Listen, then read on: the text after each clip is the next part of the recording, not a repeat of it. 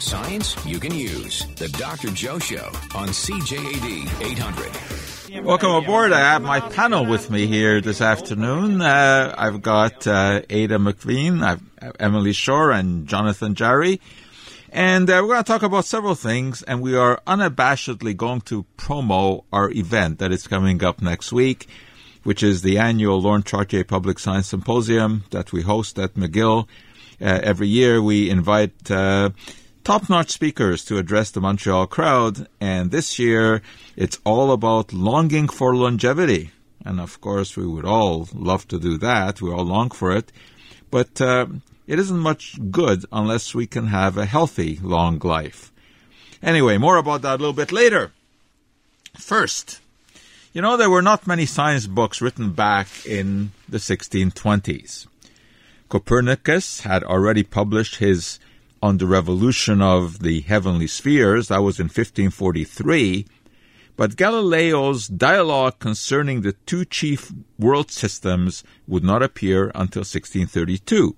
And Newton would not lay the foundations for modern physics with his theory of gravity and Principia until another 6 decades had passed. However, Martin Blochwich, a young German physician, made a lasting mark with his Anatomia Sambuci, or in English, The Anatomy of the Elder, a 300-page tome dedicated to a single plant, and that was the elderberry. The botanical name of the plant is Sambucus nigra, with nigra being Latin for black, since the berries of the elderberry shrub have a deep blue-black color. In remarkable detail, Blochwich described the botany of the plant, as well as various preparations such as the oils, syrups, ointments, juice, and wine that could be produced from this shrub. The most appealing part of the book was a discussion of the ailments these preparations were supposed to be able to treat. Most of these treatments, such as for tuberculosis, stomach problems, tumors, and toothache, were based on folklore rather than fact. But, as it eventually turned out, elderberry extracts may have some merit when it comes to infectious diseases such as influenza and the common cold. In 1995, Israeli researchers carried out a placebo-controlled double-blind study, and that, of course, is the gold standard in science, that demonstrated significantly faster resolution of symptoms of influenza with a standardized elderberry extract. This was further corroborated by another such trial in Norway, this time treating 60 influenza patients with 15 milliliters elderberry or placebo syrup 4 times a day for 5 days. Symptoms were relieved 4 days earlier in the treatment group. The researchers speculated that flavonoids in the elderberry extract stimulate the immune system by enhancing the production of cytokines, and those are special proteins that cells involved in immune reactions use to communicate among themselves. Further laboratory studies demonstrated that flavonoids in elderberry extract can block the ability of the influenza virus from infecting host cells. That was done in the lab in Petri dishes. Then in 2016, a placebo-controlled trial investigated colds in air travelers. Why? Because the frequency of infection in this group of people is known to be higher due to confinements in an aircraft and the fact that air circulation is, in many cases, somewhat impaired. The placebo group participants had a significantly lower duration of cold episode days. While commercially available standardized elderberry extracts, such as Sambucol, are safe enough, the same cannot be said for home preparations. Elderberries contain small amounts of compounds that can release cyanide, not enough to be lethal, but enough to cause nausea, vomiting, abdominal cramps, and weakness. A Columbia University professor who teaches a class on contemporary civilization learned about this the hard way. By her own account, she is, quote, a great believer in natural this and that. And instead of taking a flu shot, she dosed herself with a tincture of elderberries that she had grown herself. Had she heated the berry extract before, there would have been no problem, since the cyanide would have been released into the air as hydrogen cyanide. The prof hopefully learned that natural does not equal safe. So even Columbia University professors may not be quite knowledgeable about such issues. This was not the first time that elderberries had caused such a problem. Back in 1983, 8 people in California had to be hospitalized after drinking a juice made from wild elderberries and other parts of the plant that they had gathered. Again, had the concoction been heated, the problem could have been avoided. They all recovered within a few days, so it wasn't all that serious. Of course, elderberry is not the only plant that harbors cyanidric glycosides. Those are the compounds that can release cyanide. Cassava is another example of this.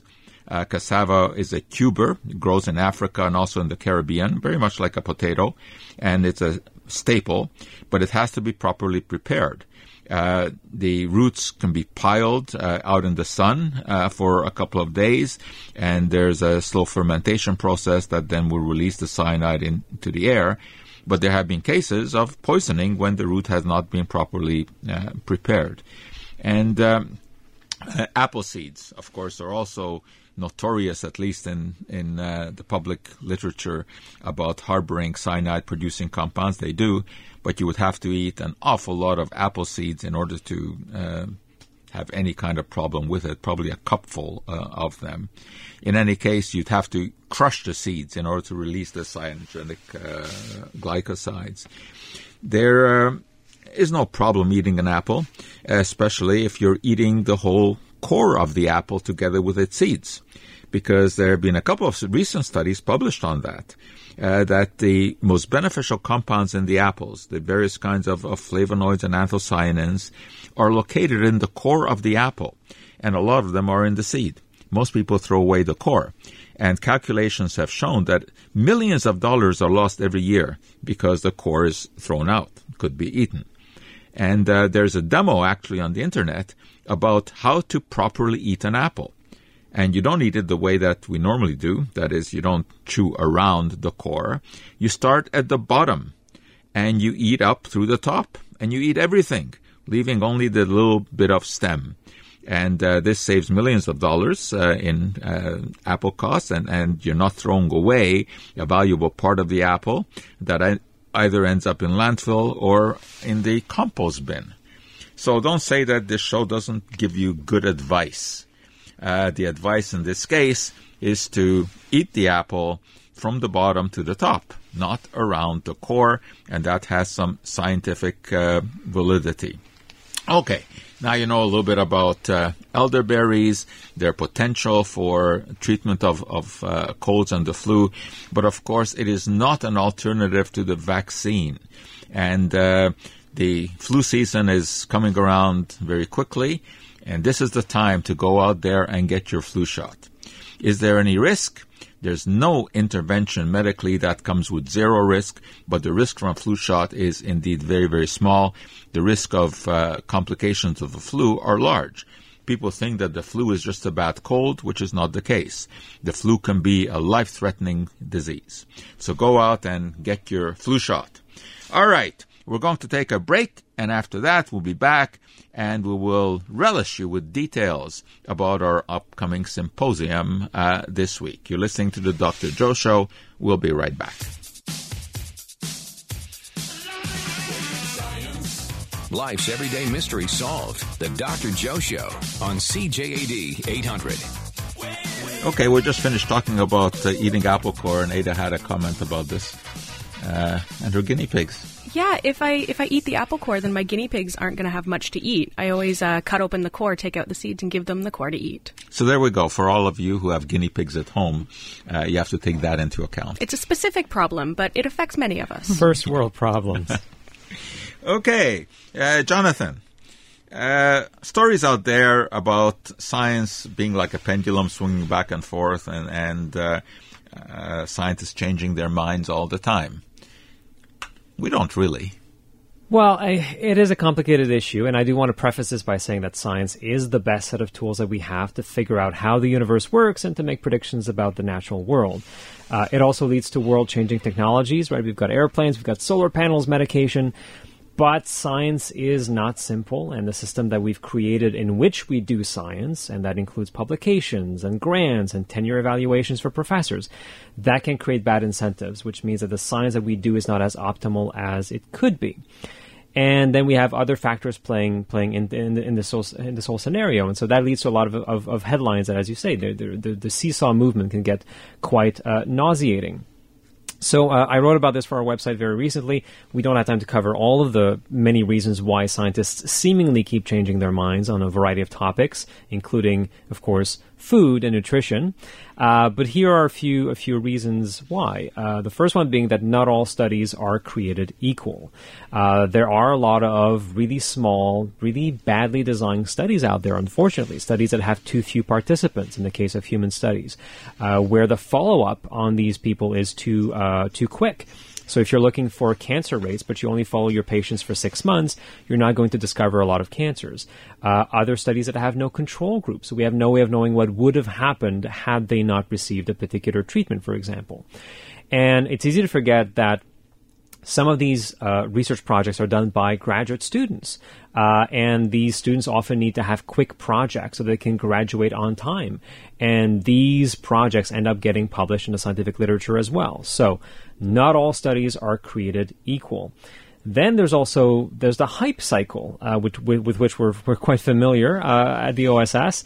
So you have researchers who, because of the publish or perish mentality, because that they really need to have more funding for their work, they might be incentivized to hype up the results of their studies. And then you have press releases that come along where the university, for example, where the researcher is working, will further amplify the findings of the paper. And then the media comes along, and many journalists have not been properly trained on how to interpret scientific findings. Many of them lack the time. We have seen a lot of cutbacks amongst the ranks of journalists. And some journalists even do copy-paste jobs from press releases. And some of our listeners might not believe this, but this is true. In fact, I give a talk on these very issues, and one of them, 2 journalists raised their hands at the end, and they said, yeah, we've been guilty of that. We've taken a press release, and we've basically regurgitated it in our publication, and it turned out to have been misinformation, and we're very sorry for that, and we're trying not to do this again.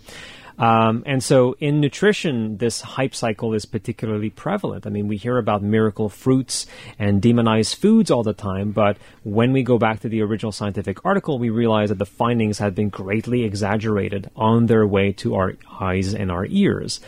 And the last thing that I want to mention is manufactroversies, which is a word that I really like. So these are manufactured controversies, because, sometimes there is a consensus in the scientific literature. Scientists agree where the findings are pointing. But then you have interest groups that come along and they mix themselves in there. And they either fund bad studies or they just end up looking like legitimate scientific critics of actual research. We've talked about the Environmental Working Group in the past. There are some mommy bloggers that have been pulled up to the level of scientific experts. There's a tobacco industry as well. So sometimes it looks as if scientists are changing their minds, but it just ends up being manufactured doubt. And our job is to filter out the bad studies. Indeed. And sometimes we do it on stage once a year, don't we? We do. And that brings us to our segue, because every year we do put on the Chartier Public Science Symposium. And the goal there is to bring high-quality science to the public in an understandable fashion. And over the years, we've addressed numerous topics. We've looked at alternative medicine. We've looked at some aspects of astronomy. We looked at food. And this year, I think, subject matter that affects all of us, because one thing that nobody can argue against is that every minute that passes brings us 1 minute closer to the end. It doesn't sound very good, but it is the truth. How very stoic of you. Totally yes, morbid. It's a beautiful memento mori. And we would like to know if there's anything that we can do to slow down the clock. Or reverse it. And there may be something. And that's what we're going to address in our subject matter this year, which is longing for longevity. Emily. Yes. What is it all about? The Trache Symposium is our annual event. This is our 9th year hosting. The OSS this is the 9th year. It starts Tuesday and Wednesday, the 22nd and 23rd. We have 3 amazing speakers all on different aspects of aging and longevity. I thought there were 4 amazing speakers. Oh, there's 4 amazing speakers because Dr. Joe Schwartz is one of them this year. Yes, exactly. There are 4. On the Tuesday, we have Dr. David Sinclair. He's a professor of genetics at Harvard. He's doing some amazing research on aging and also treating it. I mean, it does affect everybody, but he's kind of looking at it as maybe aging as a disease and if it can be reversed or quote unquote treated.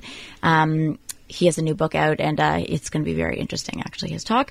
Then we have Kelly Dobos, and she's looking at cosmetics and anti-aging claims and marketing techniques and, what we can trust and what we can't and a lot of the hype that goes with that. And she's a cosmetic chemist.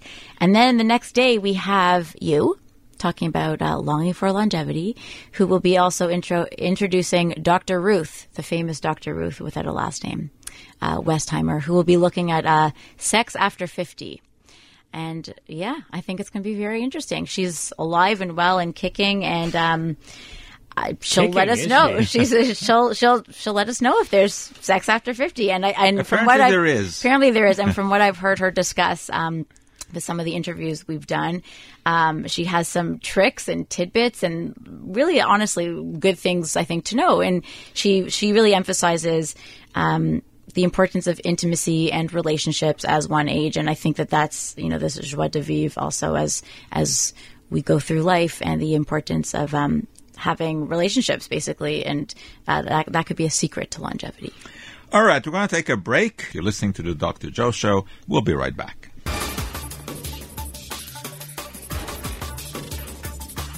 Science you can use. The Dr. Joe Show on CJAD 800. Speaking earlier about the flu and vaccination against the flu, and as you know, there's controversy, not among scientists, of course, but among some people about the risk-benefit ratio of the flu. Dr. William Osler, sort of the patron saint of modern medicine. He had a McGill connection. He had a connection to Johns Hopkins Hospital. And I want to read you a little bit here, a paragraph that he said when there were some controversies already about vaccination. And this, of course, was years and years ago. Dr. Osler, here, I would like to say a word or two upon one of the most terrible of all acute infections, the one of which we first learned to control through the work of Jenner. A great deal of literature has been distributed casting discredit upon the value of vaccination in the prevention of smallpox. I do not see how anyone who has gone through epidemics as I have, or who is familiar with the history of the subject, and who has any capacity left for clear judgment, can doubt its value. Some months ago, I was twitted by the editor of the Journal of the Anti-Vaccination League for, quote, a curious silence on this subject. I would like to issue a Mount Carmel-like challenge to any 10 unvaccinated priests of Baal. I will get into the next severe epidemic with 10 selected vaccinated persons and 10 selected unvaccinated persons.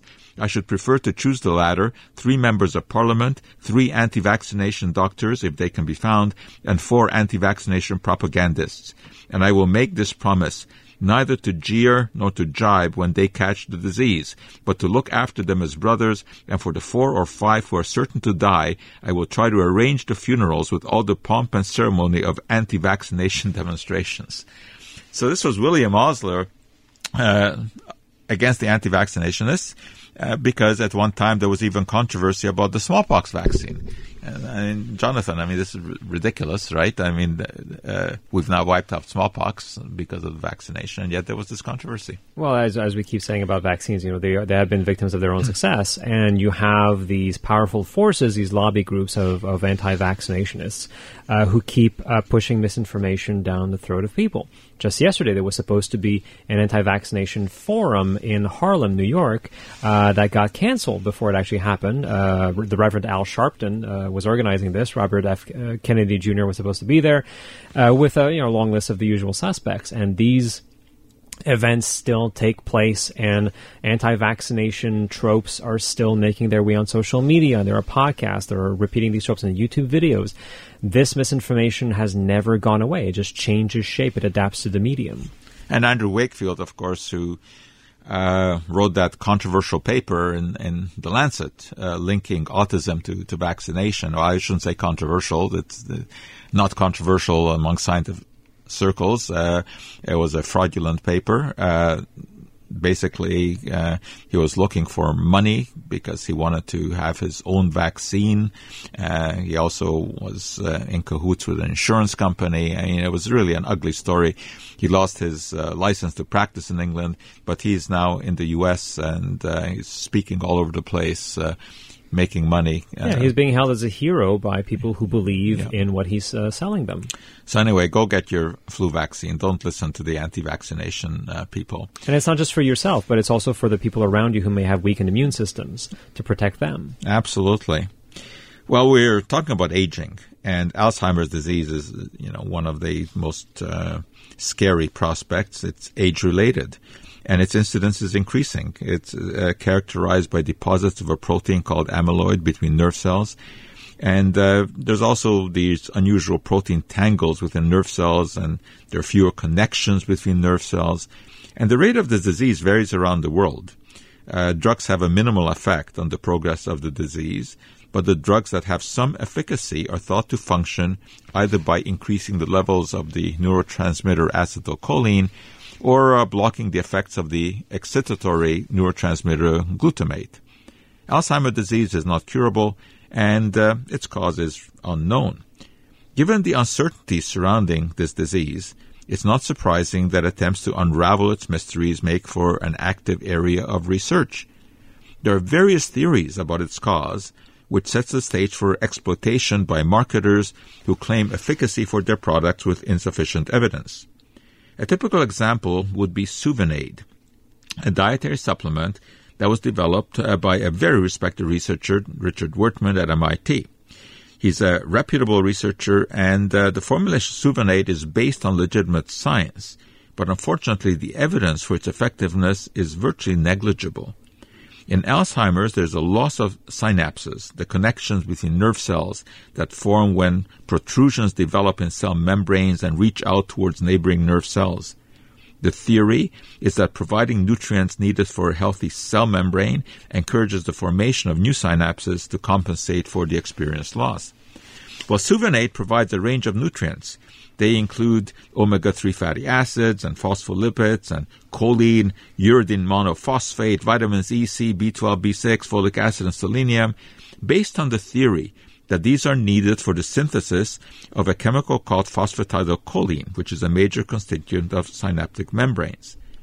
The more phosphatidylcholine in cell membranes, the greater the likelihood that the synapse will form properly, or at least so goes the theory.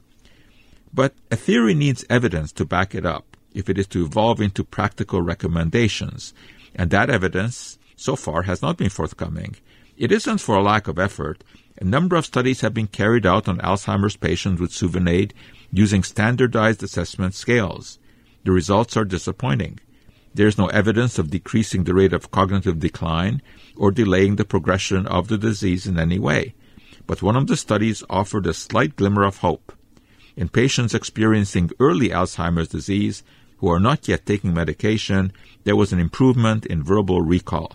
That isn't much to hang a hat on, but at least the supplement was tolerated without side effects. Suvinade is on the market in Europe and Australia, but not yet here in North America, despite the low level of evidence that is required for selling dietary supplements. My guess is that Suvinade is not going to be of much help in Alzheimer's disease, but Richard Wertman, as I said, is a well-known scientist, and there is substance to the theory. Maybe adjustment of the components is going to make a difference, but again, I think putting the cart before the horse and promoting Suvinade as a potential preventative or treatment of Alzheimer's disease is just not scientifically sound. There are many, many other concoctions out there that claim to be of some benefit in reducing the risk of Alzheimer's, but none of them have any real clinical evidence. However, there is some very legitimate science in aging, and we're going to hear some of that from Dr. Sinclair from Harvard. And he's got some real insight into supplements that actually may work better than the Souvenaid that I just mentioned. And, of course, you will hear Dr. David Sinclair. He will be part of our Longing for Longevity Symposium on October 22nd and October 23rd. We're going to take a break. You're listening to the Dr. Joe Show. Your source when you need answers. The Dr. Joe Show on CJAD 800. As we said before, aging is kind of a frightening prospect, and we have long searched for the fountain of youth. And according to a lot of ads that you see in magazines or on the internet, you would think that we have found it. That there are cosmetics that can keep you looking young, or there are various potions and supplements that you can take that will make you live forever. Much of this, of course, is hype, but it doesn't mean that there isn't some solid science behind some of these claims. And, of course, those are the kind of things that we are going to explore at our symposium this year as we talk about longing for longevity. And we need to give you a few details about just where it is and how to go about getting there. Emily. Sure. As in previous years, it's taking place at the Centre Mont-Royal, which is 1000 Sherbrooke Street West, corner Mansfield, 7 to 9 p.m. on the 22nd and 23rd. It is totally free, no registration required. All you have to do is show up. I suggest you do not get there at 7 o'clock if you want a seat. Our turnouts normally are very good, and I think this year will be no exception. I would suggest getting there about 45 minutes before to take a seat. Doors will be open, so you just have to come right on in. The second night is the legendary Dr. Ruth, as I mentioned, and we watched the movie about her, the documentary, which was absolutely amazing. She's fascinating. She's a remarkable woman with a history. She was born in Frankfurt in Germany prior to the Second World War. And she was one of the lucky few children who was allowed out of Germany before the Holocaust. And she ended up in an orphanage in Switzerland. At the age of 10. And her story from then on is remarkable. She eventually found a husband in Israel. She was in the army. She was a sniper, although she makes a point of the fact that she never did shoot anyone. Right. She was injured by basically a cannon fire, where both of her legs were injured and ended up in hospital. And then she studied at the Sorbonne in Paris and came to America and became really the first sex therapist. Certainly on the telephone and on radio and media personality sex therapist. Yeah. TV. After that, she went on to have her own show, interview show, even a sitcom. She was in commercials. And boy, is she ever a spry 91-year-old. Yes, 4'7", spry 91-year-old. Yes, and she's somehow proud of the fact that she's 4'7". Yeah. She mentions it very often. She said small and perfect. Yes, yeah. One of the most interesting personalities that I've ever encountered. And if you can somehow see the documentary, it's available on Hulu, and I'm not sure where here in Canada we can see it. Unfortunately, I don't even think it's on Crave. It might be on iTunes for purchase. Actually, you could definitely see the trailer. I know the trailer is actually very good. The trailer is great. Yeah, and I'm sure at some point it will be in Canada readily available. And something else that I really enjoyed watching was her TED Talk, which is only about 17 and a half minutes. And it's she calls it joie de vivre. And basically she talks about the importance of having contacts in the world. And she also makes a point out of the fact that everyone has problems, but you should put those problems in a package and leave it outside of the bedroom because no one's going to steal them. And you do whatever needs to be done inside, and then you can pick up your problems when you leave. But it was a big focus of the documentary. And then again, I guess I imagine the TED Talk, and I think she'll be addressing it here with us as well. The importance, like I said before, of relationships and intimacy. And as we saw in the documentary, because she did not grow up with a family when she was sent to Switzerland, the importance of human relationships and touch and closeness with people, I think kind of all that, encouraged her to go into this field also, which, bounced off into sex down the road. Absolutely. And I think we should also say that she had extensive training in this field. Yes. So it's not, she's not a doctor. Thing. No, she really is a doctor and has a PhD to back everything up. Absolutely. And she has done research in this, and did a radio show for 40 years. Mm-hmm. So, she's very, very reputable and amazingly interesting. Oh, I think it's one of these events that you don't want to miss. And she really loves talking to people, and she says that she gets a lot of her. She learns from the questions. So I really encourage people to come out, and there will be a Q&A. So feel free to ask Dr. Ruth your questions. Yeah, I must say that I actually watched her TED Talk twice because I found it so interesting. Were there tips in there too? There are some tips in there, about how to properly maintain relationships. Mm-hmm. And so I think this is going to be a winner. And aging obviously is a problem, because even if we do find some partial solutions where people are going to live longer, the question is what that means for society at large, because are those extra years going to be healthy? Mm-hmm. What is the use of living to 120 if your last 20 years are spent in misery? We actually failed to mention, we kept talking about the evening lectures, 7 to 9, but on the Tuesday, there is a roundtable session that is open to the public also, and I know it's in the middle of the day, but certain people are able to, leave work and come. So please do, 1:30 to 3, again at the CMR, and that will be with our 3 speakers, and in addition, Dr. Laurie, who people will also know from radio, and Dr. Ari Benchetreat, who is a plastic surgeon and has a clinic here in Montreal, and we will be talking all about aging, cosmetics, sex, all these types of questions that we're talking about now will be open to them and moderated by Dr. Joe. So again, it's free, of course. Yeah. So it's at 1000 Sherbrooke Street West. That's the corner of Mansfield. 1:00 for the 1:30 for the Tuesday session, and then of course the evening sessions are from 7 to 9. Hopefully, we will see you there, and you'll get to meet a living legend. Mm-hmm. All right, well, that is it. We have run smack out of time, but we'll be back with you same time, same station next week. And I guess we'll talk about what happened at our symposium. You've been listening to the Dr. Joe Show. We'll be back with you same time, same station next week. Until then, hope all the chemistry in your life comes out just right.